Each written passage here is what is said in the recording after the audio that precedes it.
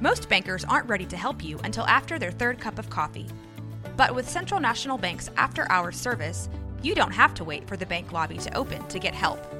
You can contact us from 6 to 8:30 in the morning or from 5 to 10 in the evening, and we'll connect you to a real, live, local person who can answer questions and fix problems 7 days a week. Bank different. Bank Central. Central National Bank. Member FDIC. This is a Rogue Media Network podcast. This is 365 Sports, powered by Sikkim365.com. Top 5 intriguing new portal entries on offense. I'll do some defensive ones tomorrow, but Emery Winter puts this together for me every day and does a fantastic job. Number 5, and they're intriguing in different ways. Number 5, Jaquindon Jackson from Utah. Now, this was a guy when he came out of high school in was he at Duncanville, right, Craig? Yeah, Duncanville. At Duncanville as a quarterback, won a state title, like all these things. And was going to Texas to be a quarterback. Then he transferred to Utah to be a quarterback at that time. He moved to running back. He's been very effective there. A little banged up this year. We saw him against Baylor. He didn't have some of that breakaway speed he had a year ago because he fought through some injuries. But he's in the portal, and he's a guy who's got some ability. I'm surprised to see him in the portal. Utah's had several guys hop in, which again. It's surprising, not surprising, but Jaquindon Jackson in the portal, this is a guy who can help somebody maybe get some yards on the ground, although he has not hit the potential. He's shown flashes that he was expected to when he came out. Of course, he did change positions as well. Yeah, I mean, I don't know what his desires are or what he's seeking there. I don't know if he's wanting to change positions again or what. Just feels like there's better opportunities out there, but he was a nice, solid player for the Utes and had some moments bigger than others, but I thought he was always a very hard runner, very physical guy, big dude, and very talented athlete, so I'm sure he'll be intriguing for somebody out there, not as a featured piece, I wouldn't imagine, but as a nice complementary piece to whatever puzzle you're trying to put together there in the running back room, or I guess otherwise potentially. But, I thought he transitioned to the running back spot pretty effectively for them, and as you mentioned, did deal with some injuries this past season, but I'm sure he'll be healthy and ready to go for his next stop. But, definitely a legendary type high school player down in these parts and somebody who I was a little bit surprised to see hit the portal. But, again, I don't know his situation exactly or, like, what Utah's idea of what they want next year to look like is, you know what I mean? Because the teams do have a say, too. Imagine that. The teams do have a say. But, no, he was a very good player for them, and I could see his role expanding somewhere else. Yeah. Penny Boone, running back from Toledo. This is a guy who started at Maryland, and then he's dominated in the MAC. He's a bruiser, a big bruising running back. Louisville, Florida State, and Kentucky are his top 3 right now. He's taking a visit to Louisville this week. But if you are looking to move the chains and pick up first downs and score when you're in the red zone, this is a very interesting guy. And look, Louisville, like any one of those 3, he's going to have pretty good years. I mean, Louisville just can't, or Kentucky, if he goes there, just had a great transfer season out of Ray Davis, who was super fun to watch when you watch Kentucky. That would be a good fit. Of course, I can be very biased and tell you that you should make the best decision in your life and move to Tallahassee, Florida. But Louisville also, with what they're doing, Jawar Jordan had a great year for them. So all 3 of those offenses seem to be a pretty good fit for Penny Boone there. And someone I think keep an eye on to, like, you might hear his name. No matter where he winds up, you're probably going to hear his name in the highlight reels quite a bit. Yeah, he's coming off a monster year, so I'm not surprised to see him in the portal.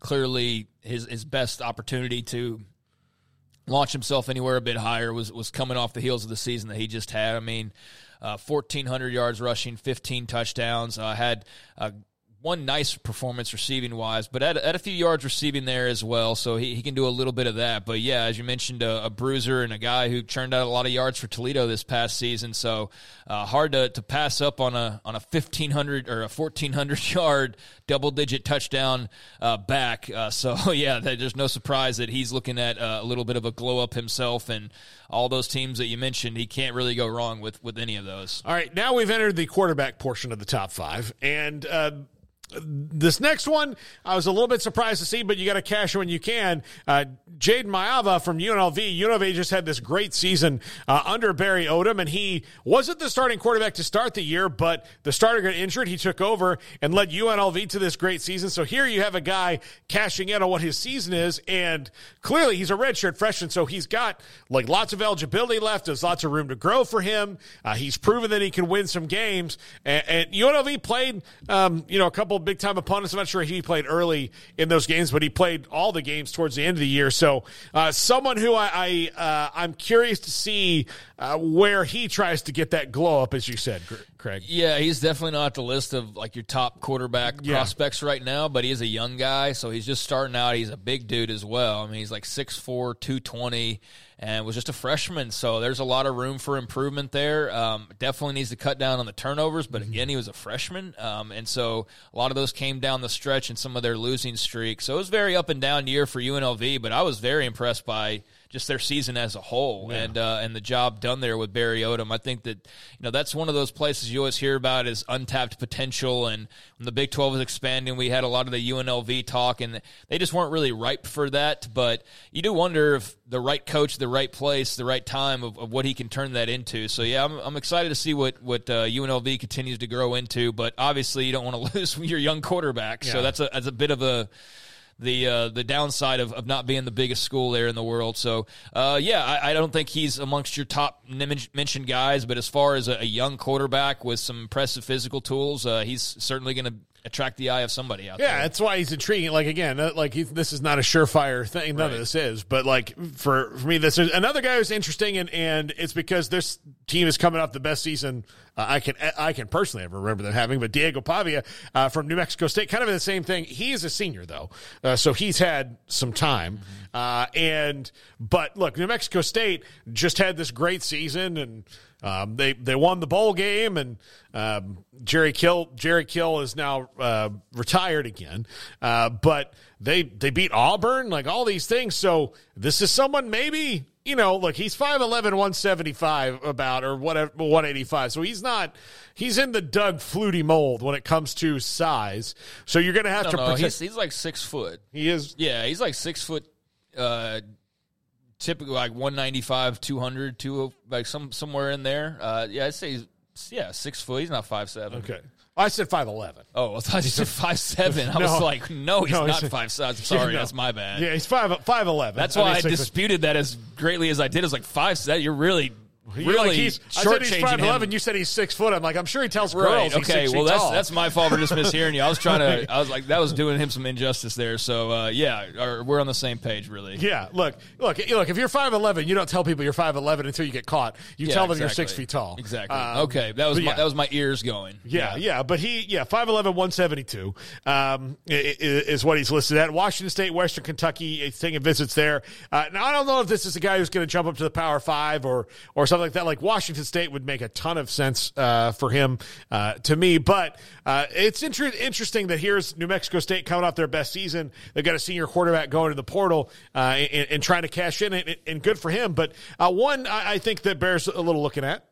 No, he's a really fun player. He's a really fun player to watch. If you are all Power 5 all the time or all SEC or Big Ten or whatever, then that's one of those guys that you didn't watch or pay attention to or maybe even hear about this year that I think you're missing out on as far as some entertainment value goes. So, yeah, I really enjoyed seeing what I did see of Diego Pavia, and I thought that was a really nice year by New Mexico State, but put up big numbers, put up some nice performances, and I think he's a really intriguing player who's got a good bit of experience under his belt after these past couple of seasons. So it does definitely have some work to do, but and room for improvement. But I think he's an electrifying.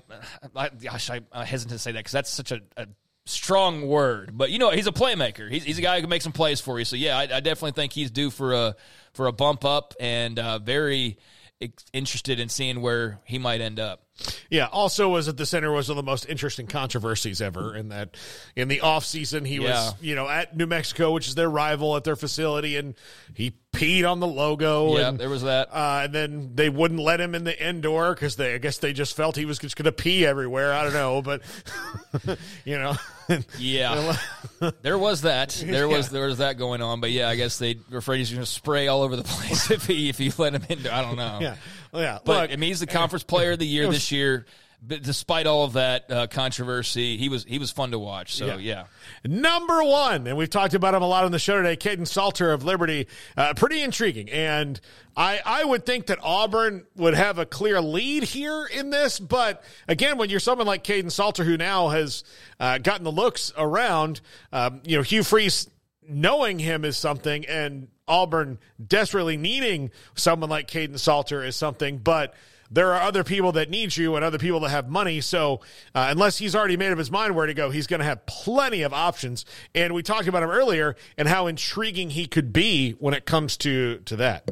So. I mean, he's about as good as you can get as far as the quarterback spot and making a leap up at this point. I mean, Will Howard, I don't think there's anywhere that he would end up, all due respect to Ohio State or the like, that you say it's just a massive jump up from where he was at Kansas State. But making the jump from Liberty to potentially Auburn because of the Hugh Freeze connection, or Miami because of the need there, or any of the other number of places that have quarterback appetite at the moment, I think he's about as good as you can do. He was a true dual threat.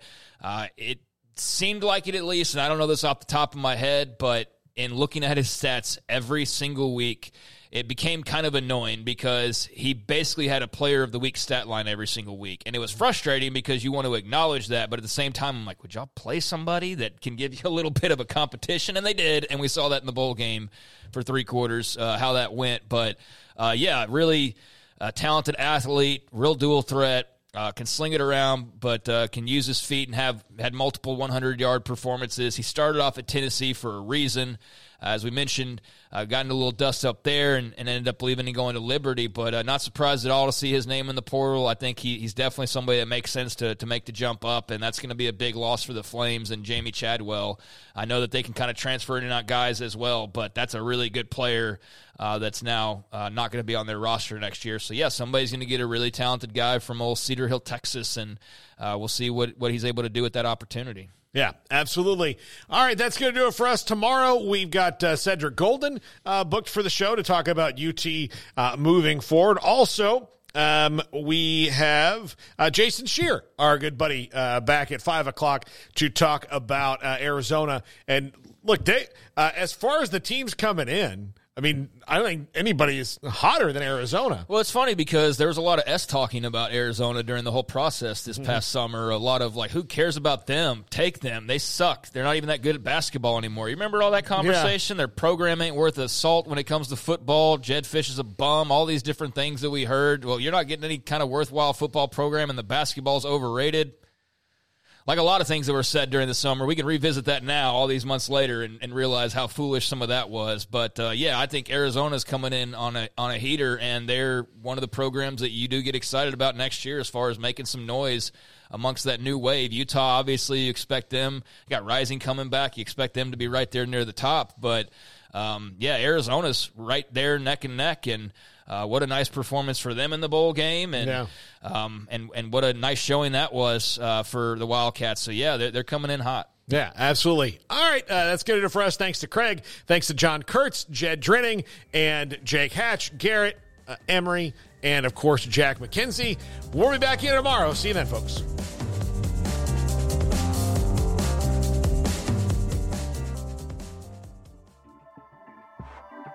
This has been a Rogue Media Network production.